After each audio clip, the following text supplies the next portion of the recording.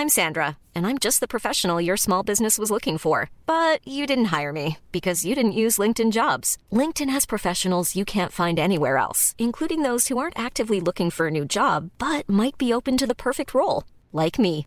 In a given month, over 70% of LinkedIn users don't visit other leading job sites. So if you're not looking on LinkedIn, you'll miss out on great candidates like Sandra. Start hiring professionals like a professional. Post your free job on linkedin.com/people today.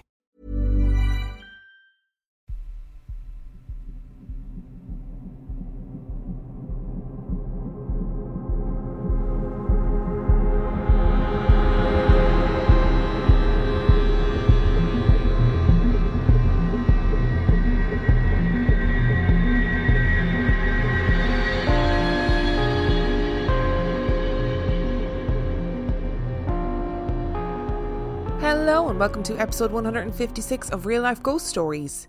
To kick things off this week, we need to thank our newest Patreon subscribers. I would like to thank Tony Morrison, Kelsey, Sam, Darcy Price, Odessa Heaslip, Catherine Christensen, Katie Bendixson, The Humble Lantern, Caroline W, Katie from Portland, Hannah Ord, Carmichael Nicholas, Chels K, Kay Long, Adam F, Melissa Leung, Victoria Crow, Kate Ireland, Jennifer G, Cassandra Harris, Liz Miller, and Amy Tate. Thank you so much for subscribing to the Patreon. I love you and I appreciate you every single day. And our film review this week. Our film review is Oculus. Oculus was released in 2013. It has 6.5 out of 10 on IMDb and 75% on Rotten Tomatoes. A recently released inmate from a mental asylum learns from his sister that the murders he was convicted of committing were actually orchestrated by a supernatural entity, the Lasser Glass Mirror. I think in order for this film review to make sense, I need to add a little bit more onto that synopsis. Tim is released from a mental asylum and he is met by his sister, who immediately suggests that they need to avenge their parents' death, basically. Which is pretty intense for somebody who's just out of asylum, but we'll get to that in time. As always, with these film reviews, I'm going to do my likes and I'm going to do my dislikes, and we're going to start with the likes. Now, as somebody who suffers from hair loss, Kaylee, the sister who goes to meet Tim after he's out of the asylum, she has the swingiest ponytail I have ever seen. And honestly, as somebody with very little hair, it is my dream to have a swingy ponytail. And when her ponytail is swishing along at the beginning of that movie, I was enthralled and I was jealous and I was impressed. I wanted that ponytail. I know it seems like a very trivial thing to like in a film, but I really enjoyed the ponytail action. I really, really enjoyed it. In fact, I spent a considerable amount of time trying to figure out if it was really her hair or if it was hair extensions. And actually, very frustratingly, I think it was really her hair. So this film is a film that utilises flashbacks, I think, really successfully. So we move between the events of their childhood that landed Tim in the mental asylum and the events of the present day where Kaylee is desperately trying to avenge the death of her parents. And actually, it's done very effectively because that's how we tell the story, is we move between those two timelines. And I thought the movement between the two timelines was done really, really well. I think the story could have been told primarily in either timeline and the two didn't have to mix, but I think it actually benefited much more from having the mix of the two timelines. What I really didn't expect in this story was how the story played out. We immediately find out that Kaylee wants to avenge the death of her parents, and Tim and her are at opposite ends of the spectrum in terms of belief. She believes this evil mirror is responsible. He believes through, years and years of being institutionalized and through years and years of therapy that actually it wasn't the mirror. It was a tragic, horrific accident that was caused by mental health issues. And you kind of, as you go through the story, there's an ambiguity as to which version of events is real.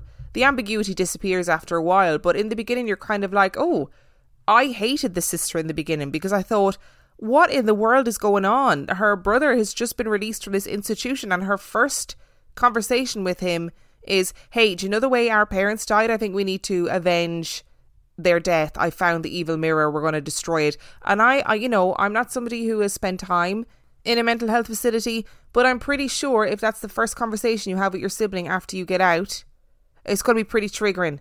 I would personally be bounced right back into that facility, I think, because that's a lot. And I thought, why in the world is she having this conversation with him when he's literally just stepped out the gates and she's there with a pickaxe waiting to smash up the mirror? Do you know what I mean?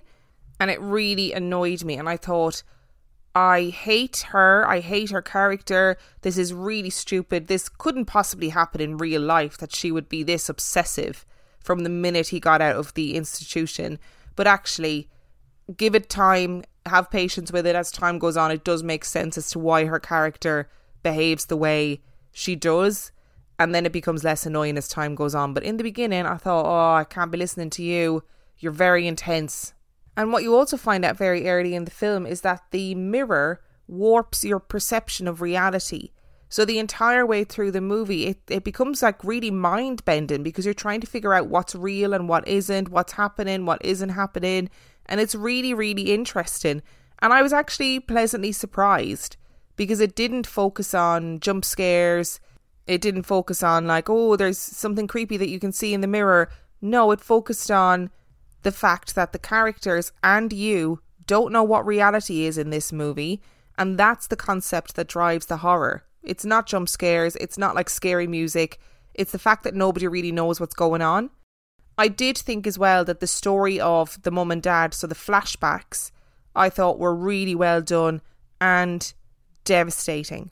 I really enjoyed the storyline with the mother, and enjoyed is totally the wrong word. I think, you know what I mean. It's definitely not joyful to watch people suffer.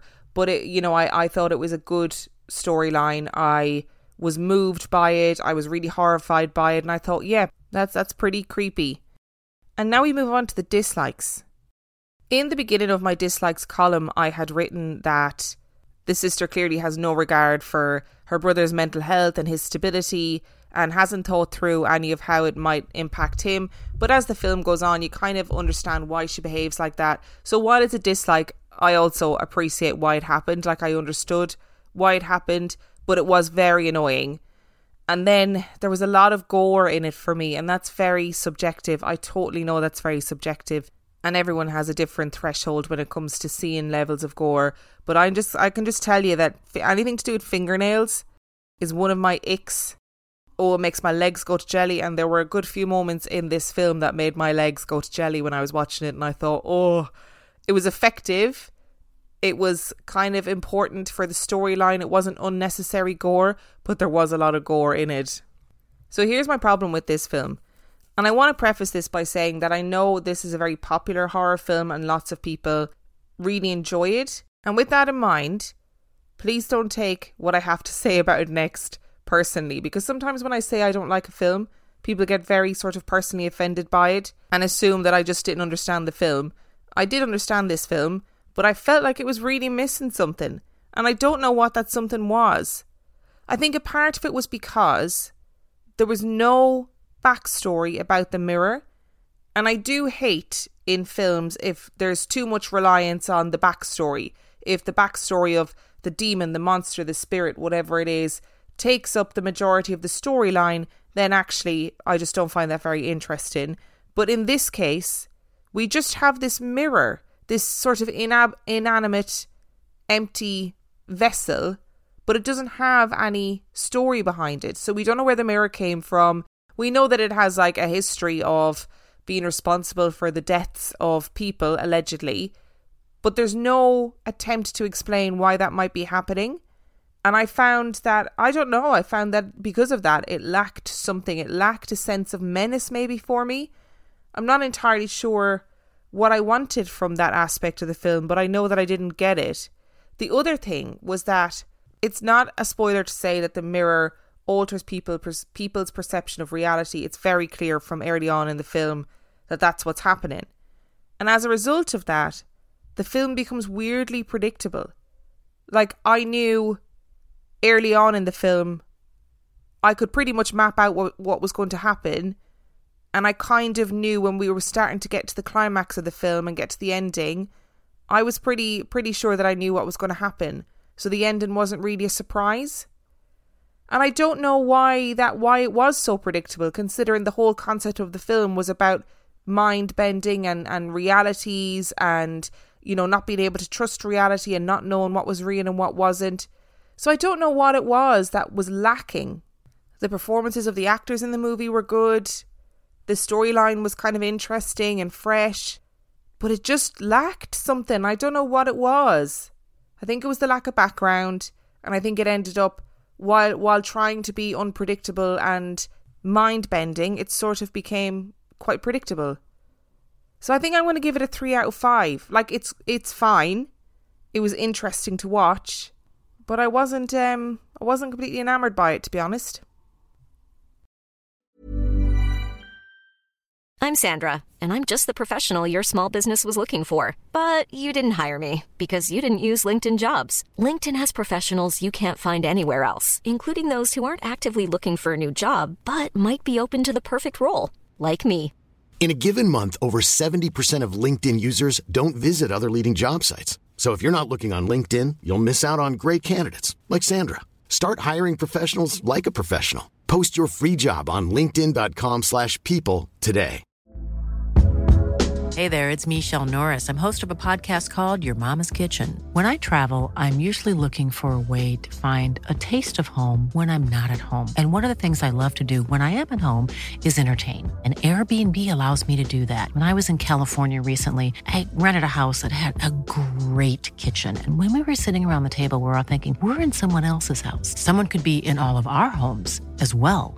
If you have a home, but you're not always at home, you have an Airbnb.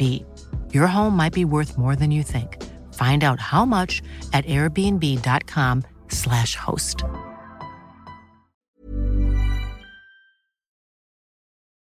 Which brings us to our story this week. Our story this week has nothing to do with mirrors, although there is a mirror in one of the stories.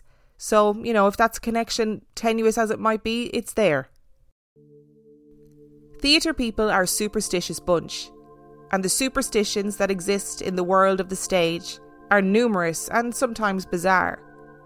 Most theatres still to this day have a ghost light, a single bare light bulb that is left burning throughout the night when the theatre is empty. The logical explanation for this is that stages are pretty treacherous places.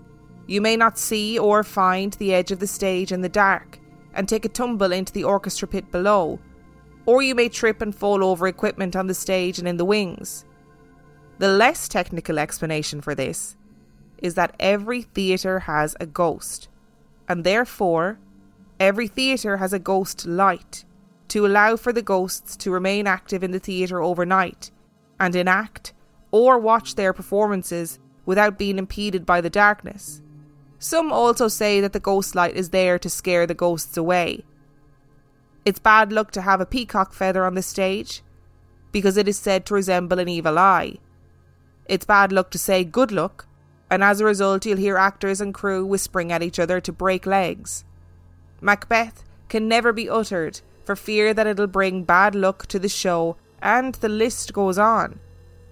And it's not just the superstitious actors and crew. As audiences, we are continually entranced by ghosts on the stage. From The Woman in Black to 222, we're still craving seeing those ghosts being brought to life, as it were. The ancient Greeks used something called temple magic, using complex systems of ropes and pulleys to make doors open and close on their own, and through piping and tunnels, they could make whispering sounds come from the walls themselves. In Shakespearean dramas, we had the bloodied ghost of Banquo and the ghost of Old Hamlet, who were ghosts of revenge, ghosts that would try to bring about the demise of those who had wronged them. In Richard III, Richard awakens to a stage awash in blue, which in Shakespearean times meant the spirits of the dead were all around you. For Richard, these spirits came to represent the power of the human conscience. In the 1797 play, The Castle Spectre, the ghost was a woman in a white dress, who appeared on stage looking deathly pale, with a blood stain that appeared and spread slowly over her dress. And the Victorians really went all in on the stage ghosts. The Victorian period was the glory period for the psychic medium stage shows, and one of the first 19th century innovations was the Phantasmagoria, a spooky magic lantern show in which images of the dead projected onto smoke loomed menacingly over the spectators. And this was the first time where audiences sat in the dark in the theatre to really heighten the tension, and also to hide the tricks that were being used to create the illusions, obviously. The Victorians invented a way in which to create an illusion of figures that walked through walls. And they even figured out how to make ghosts ascend through the floors of the stage and glide across the stage without taking a single step. But what is really interesting is that while we are fascinated with the creation of ghosts on stage, we are equally as fascinated with the ghosts that seem to plague the world of the theatre. There is the lady in grey who roams the stage of the Theatre Royal in Bath. There is the ghost of the Adelphi Theatre, William Terrace, who was stabbed and appears in a greenish light, and the Victorian children seen at the Liverpool Empire. There's something about the world of theatre that seems to transcend the boundaries of our world. It's like we willingly enter into a fantasy world and suspend all disbelief, and somehow, through this, we seem to just accept that ghosts and the theatre go hand in hand. The Victoria Theatre in Dayton, Ohio, was a place of fire and magic, both literally and figuratively. It was the home of shows from the likes of Harry Houdini and drew in crowds from far and wide, but it was also a place of great change and flux. It was first built in 1866 and burned to the ground 3 years later. It was flooded in 1913 when the Great Miami River burst its banks and downtown Dayton was submerged. Again in 1918 it was destroyed in a fire. It has undergone numerous rebirths, like a phoenix rising from the ashes, and was named and renamed until it became the Victoria Theatre. And while you may think that I'm about to tell you stories of actors and crew that perished in fires or drowned tragically in the floods, that is not the case in the Victoria Theatre. The Victoria Theatre is home to 3 distinct and disturbing ghosts, with equally disturbing backstories. Sitting in the box in the theatre always carries an air of dignity, and it was nice for a couple's night out. The boxes offered a sense of privacy, almost like the play was being performed just for you. John and his wife Sarah were sitting in the box taking in every minute of the performance. They were so engrossed in the show that they barely noticed the sudden change in atmosphere that surrounded them. The only hint that something had changed was that Sarah pulled her cardigan closer around her body, but neither tore their eyes away from the stage. Aside from the chill, Sarah felt nothing, but John began to shift in his chair. He felt suddenly uncomfortable, as though he needed to leave the box and as quickly as possible. He felt the prickling, fizzy bubbles of anxiety start to spread from his middle all the way out to his extremities. His breathing began to quicken. What the hell is wrong with me? He thought. He looked around to see if there was anything that was causing his body to react to this perceived threat, but there was nothing. Sarah was sitting beside him, her chest rising and falling calmly as she watched the show. John realised that he could no longer hear the action on the stage, or the laughter of the audience. The only sound he could hear was the pumping of his blood in his ears. He felt tears in his eyes. He was breathing heavily. Sarah was watching him now, her brow furrowed in confusion and worry. He could see her mouthing the words, "Are you okay?" He felt the sweat on his brow, and then slap. He was landed off his chair onto the floor. Sarah gasped and jumped out of her seat. The commotion caught the attention of an usher, who rushed to the box to see what was happening, and Sarah and John were led into the foyer. John sat on a chair and began to calm down. His breathing had slowed, and the feeling of intense panic had abated. "What happened?" the usher asked. "Are you okay? Did you faint?" John explained what happened, that he was sitting watching the show having a lovely time, and he suddenly felt overwhelmingly panicked.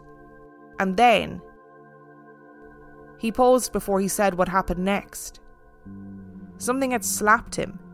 He didn't know how else to describe it, but something had slapped him hard across the face. He knew it wasn't Sarah because he was looking at her when it happened, but he felt a hand slap him hard, and he couldn't understand it. The usher said nothing. Sarah's mouth was slightly open as she stared at John. "I saw it happen," she said. I heard it happen. I heard the slap. I think that's why I jumped up. But I saw John being thrown from his chair. I saw his head fly back with the force. I don't understand what happened, and I don't understand how this is possible. Already, as they sat in the foyer, the clear outline of a hand was appearing on John's cheek, red and angry. It was somehow more shocking for them when the usher told them that they weren't the first people that this had happened to, and to keep an open mind while they learned the story of what had happened many years ago. Lucille loved going to the theatre alone, and society at the time dictated that it was improper for a woman to attend the theatre on her own, so she had no option but to book a box in order to watch the show without looks or whispers. And to be honest, she enjoyed it. Sitting in the box offered privacy that allowed her to be completely absorbed in the show. While she sat, she began to feel odd, somehow off. She had the prickly feeling in the back of her neck like she was being watched.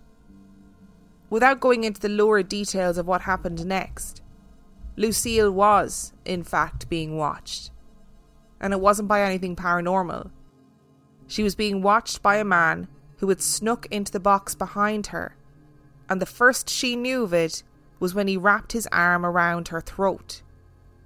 Lucille's fight or flight response was to fight, and fight hard, and she managed to rake her nails across the man's face, slapping him, kicking him, giving her a chance to scream and draw attention to herself. Lucille fought and kicked and screamed until people were able to get into the box and apprehend the man. And while she emerged completely traumatised, she was alive, and the attacker was caught. But something about that moment left an indelible stain on the brick and mortar of that box. Women who sat alone reported feeling overwhelming feelings of anxiety and fear in the box, with no discernible cause. But it was the men who really felt the consequences. Not only would they feel the same panic and fear, but they also frequently reported feelings of being slapped, with visible hand marks being seen, or they would report the feeling of being grabbed around the throat. It is almost as though the energy, the trauma of that moment had a profound impact, and men are destined, or perhaps doomed, to feel the effects of that senseless attack for the rest of time. Jen sat on the toilet with the lid down. It had been a rough show, and she'd been sat here for 10 minutes, scrolling through Instagram mindlessly, just needing a break before she faced the post-show cleanup. She absently googled whether it was a full moon because that was the only thing that could really have explained how tricky the audiences had been tonight. She heard the bathroom door open and instinctively lifted her feet and tucked her knees up to her chest so no one would know she was in there. She heard heeled footsteps walk into the bathroom and breathed a sigh of relief. It wasn't her boss. She silently untucked her feet and placed them back on the floor again. She cocked her head to one side and listened. Whatever this person was wearing, it was making a lot of noise. There was this loud, busy rustling that was wholly unfamiliar to her. What in the world was this woman wearing? She shifted to try and get a glimpse of her in the crack in the door, but froze when she heard a noise that made her skin crawl. The woman was crying. Oh God, this night was just getting worse and worse. Jen listened as the woman sobbed pitifully, and then she leaned closer to the crack in the door because she wanted to get a look at her. Jen's eyes found the crack in the door and she scanned the mirror. The woman was still crying, and she was standing in front of the mirror wearing some sort of bizarre Victorian dress with numerous skirts. She scanned up her body and almost fell off the toilet as she made direct eye contact with her. The woman was staring right at her through the mirror. Jen gasped and whipped her head away. Her heart was pounding, and she realised the sound of the crying had stopped. What was really messing with her head was that when she made eye contact with the woman's face was completely blank. Jen could hear the sound of the crying as though it was coming from the woman, but her face was blank and expressionless. Jen made the decision to leave the cubicle, threw open the door, and saw nothing. No one. Oh God, thought Jen. It was her. She's real. Victoria was an actor, and a damn good one at that. She had finished up her show and returned to her dressing room to remove her costume and makeup. She locked the door behind her and was never seen again. It was her friend, a fellow actor, who raised the alarm. She knocked on Vicky's dressing room door at the end of the night, as was their nightly routine, and there was no response. She knocked again, and nothing, and there were no signs of life from within the dressing room. She went to the front of house to check if Vicky had left, but she hadn't. She searched the theatre. It was so late that the crew were setting up the ghost light. She managed to convince the theatre security to find a spare key and unlock Victoria's dressing room door. And there was nothing. No sign of Victoria. All of her possessions were there. She had never changed out of her costume. There was no sign of a struggle, and nothing was missing. But Victoria was never seen again. There are numerous theories as to what happened to her. Did she simply run away in full costume? Was she murdered by a crazed fan or a member of the crew? No one knew, but it is suspected that she died on site, likely murdered, and that her body was hidden or buried somewhere in or near the theatre. Her spirit is regularly seen by audience members and staff alike on the 3rd floor of the theatre. There are, of course, other stories about the Victoria Theatre. I said in the beginning that there were 3 spirits, and I guess that isn't strictly speaking true. A more appropriate way to put it would be that there were 3 spirits. There is one more story about one more spirit that seems to have disappeared as the theatre was physically altered. The story goes that a man took his own life in the auditorium in a particularly bizarre and gruesome way, involving a knife bolted to a chair and him throwing himself on top of it. His face was reportedly seen multiple times in the curtains at the back of the stage, but this ended when the curtains were removed as the theatre was modernised. As there is a ghost in every theatre, there were a world of ghost stories to sift and rifle through for this episode. There are theatres which house the ghosts of presidents and assassins, royalty, actors and children, directors, audience members and patrons. The Drury Lane Theatre in London is said to be the most haunted theatre in the world and is home to a host of ghosts, from the man in grey whose body was found bricked into a wall with a dagger still wedged in his ribs, surrounded by playing cards and coins. His body was quietly removed and given a proper burial, but the man in a grey cloak with a dagger in his side is seen moving through the theatre and sometimes even sitting watching performances. There is the ghost of Charles Macklin, who stabbed a fellow actor through the eye in an argument over a wig. He was sentenced to being branded with a hot iron, but lived to the ripe old age of 107. And as soon as he died and his body was interred into the ground, his spectre appeared in Drury Lane, a tall skeletal figure that stalks the backstage area of the theatre. And the list goes on. But there was one story that I came across that broke the mould.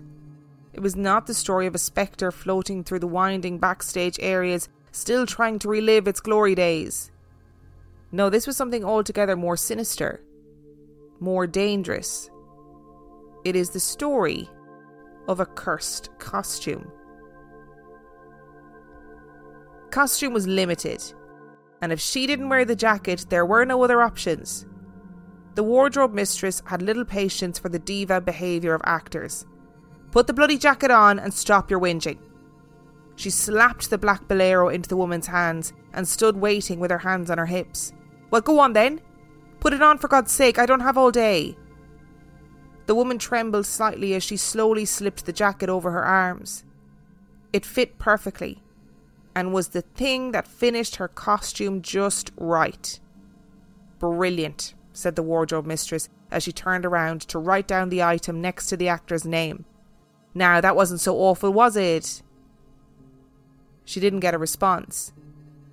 Instead, she heard a strange, gagging, choking noise. She turned to see the actress standing in the same spot, clawing frantically at her neck.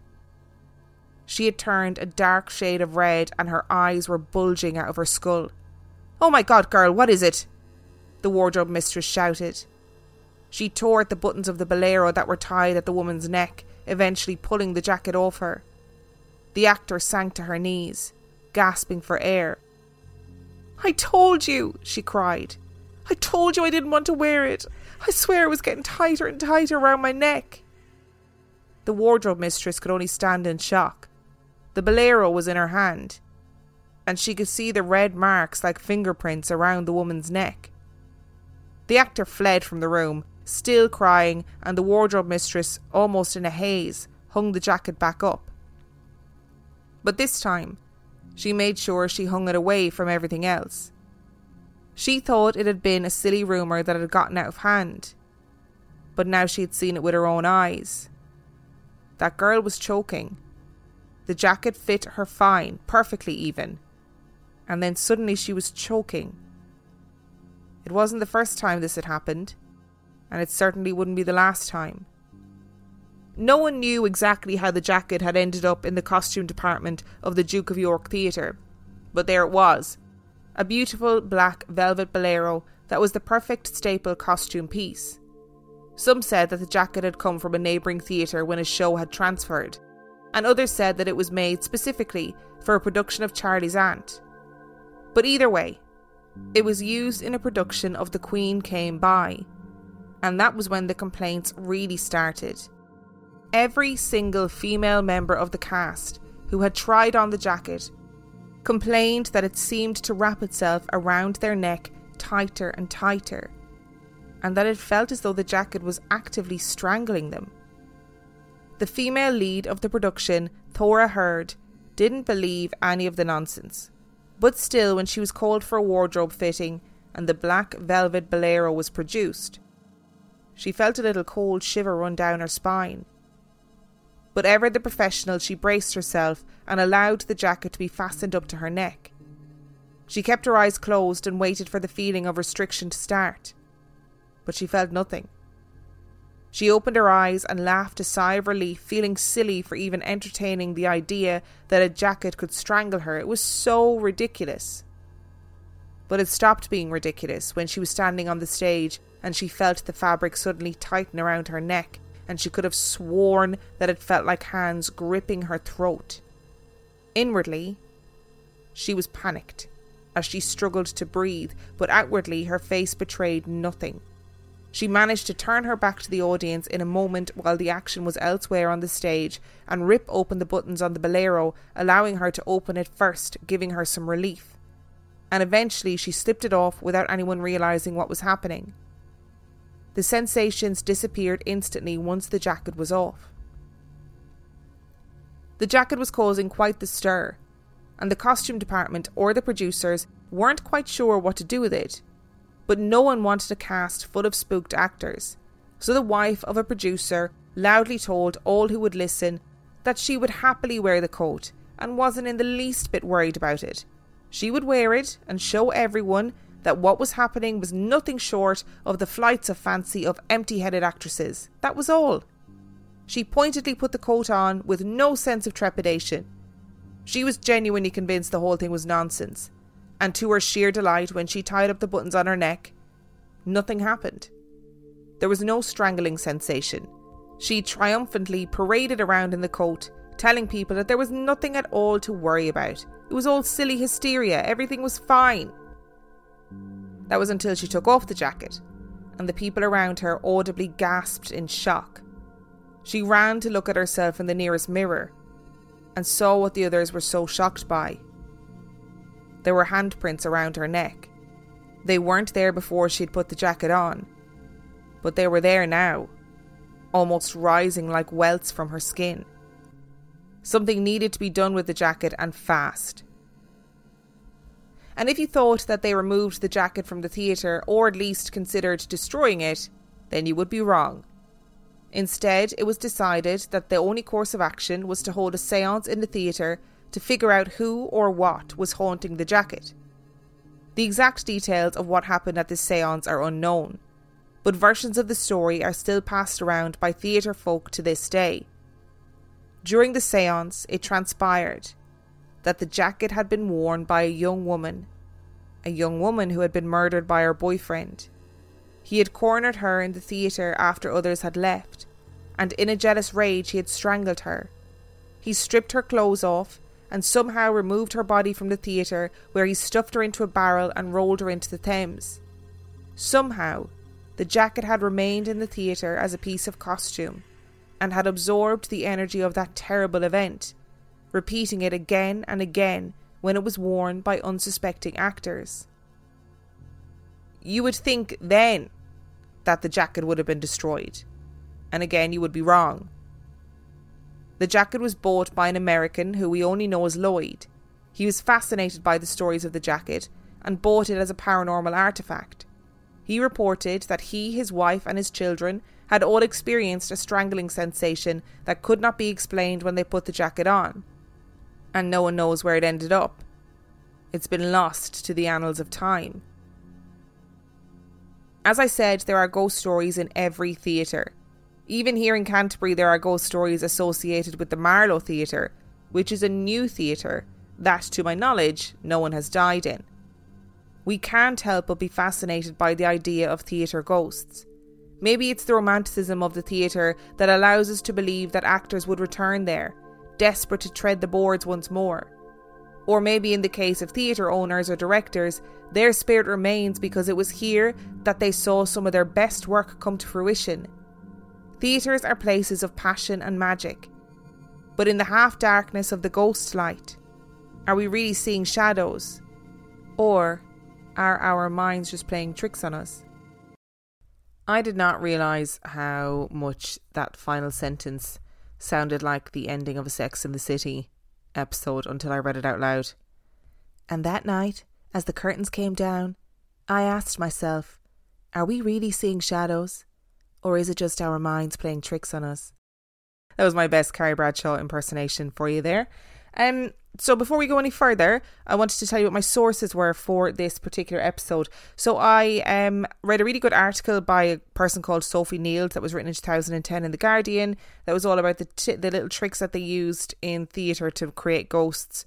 And then most of my stories came from a book called Haunted Theatres, retold by Tom Ogden. So it's a good little book. It's got loads of stories from theatres in America, Canada and the UK.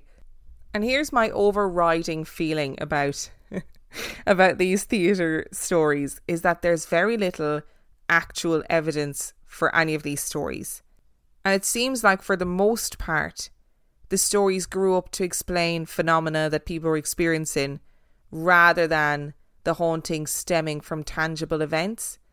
Now, with the exception, I think, of the Grey Man, like Drury Lane seems to be a really interesting place. And the Grey Man in Drury Lane, who was found in the walls and kind of taken out and buried, those apparitions only started after his body was found, if that makes sense. So I don't think there were apparitions of a man in grey, in a grey cloak, before his body was found. So that's kind of an interesting one. But in regards to the haunting of the Victoria Theatre in Dayton in particular, those stories seem to be legends, really, legends of the theatre. I mean, I'm not sure entirely how much of those stories would have been reported on. So if you had an actress that went missing, I think that would have been reported on in the newspapers. And if a woman was attacked in the box by like a kind of unknown attacker, I think that would have been reported on too. And because we all know that newspapers, you know, whatever century they're in, they loved a bit of sensationalism for real. Like, they really loved sensationalism. And really any sort of juicy story from the theatre, I think, would have been printed. Even the story of the man taking his own life in that bizarre kind of rig that he had set up, where he had a knife bolted to a seat and then threw himself down.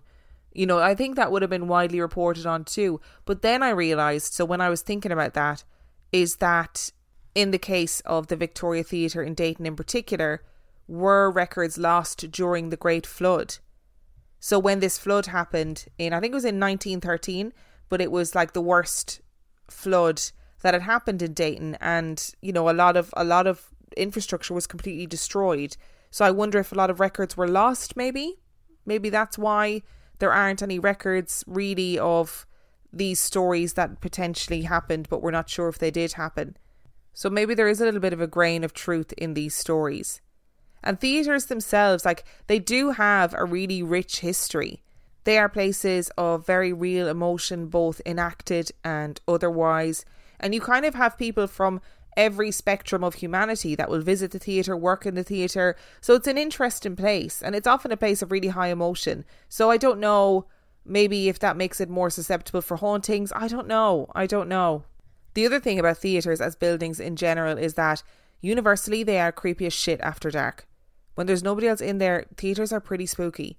Even during the daytime, like if you're in a theatre during the daytime doing tech runs or whatever, like, they're pretty spooky. They have that same vibe as like schools after dark, where you think, oh, this is really scary, even if it's a new building, because it should be teeming with life. There should be loads of people here, and there's not loads of people here, and it's freaking me out a little bit. And in regards to the kind of multitude of stories that exist in the theatre world, I guess it's also really important to remember that the people who work in theatres, in whatever capacity, are storytellers, you know? They're people who are going to pass on these stories, they're going to tell these stories, they're going to add their own flair to the stories that they're telling, and they get passed on from generation to generation. Like, there are undoubtedly numerous iterations of each of the stories from the Victoria Theatre in Dayton, and the stories from all of the theatres, even the stories from Drury Lane. You know, there's going to be loads of different versions of those stories. The thing, however, that I was not expecting to come across today was a haunted jacket. Did not really expect it. All the way through that bit, I was envisioning the Simpsons episode where Homer gets the hair transplant and it turns him evil because it was Snake's hair, and then the hair like eventually pulls the hair off his head and it like crawls across the floor. That's what I was seeing. That's what I was seeing with this. I was seeing the jacket as an animate object, like filled with an invisible human crawling across the floor, which is absolutely not what happened. However, I did look up Thora Hird because I thought, oh, okay, well, if she's a real actress, then, you know, we should be able to see whether or not she was working in the Duke of York Theatre at that time. And actually she was. She was a very famous actress, a very famous character actress who had a very long and successful career, and she was working in the Duke of York Theatre at that time. And the story was actually quite widely reported, but like I said, there's lots of different versions of it. So there's another version that I read where the jacket was actually got from kind of a vintage shop. It was from the 1800s, and then it was used in this performance in the 1950s. In the other versions that I read, though, it was worn by multiple members of the cast who all reported the same thing. They brought psychic mediums in who all felt the same thing. One of the actresses claimed that she'd had a vision of a girl being strangled while wearing the jacket, but she didn't tell anybody because she thought she was losing her mind. They allegedly brought a couple in off the street to try and do experiments on the jacket, as in they made her put it on, and then when he touched the sleeve of the jacket, he was like overcome with the urge to strangle her. But the fact remains that, like the Hexham heads last week, they don't know where the jacket is. So that murder jacket is still out there, stalking the streets, stalking the theatres, looking for its next victim. Thank you so much for listening to today's episode. If you would like to learn anything about real life ghost stories, you can find out all that you need to know about me and the podcast on reallifeghoststoriespodcast.com. You can also sign up to Patreon if you are desperate for extra content. That is patreon.com/reallifeghoststories. patreon.com/real life ghost stories, where for $5 a month or $2 a month you can get access to heaps of extra content and all of the episodes ad free. And on that note, I shall see you next time.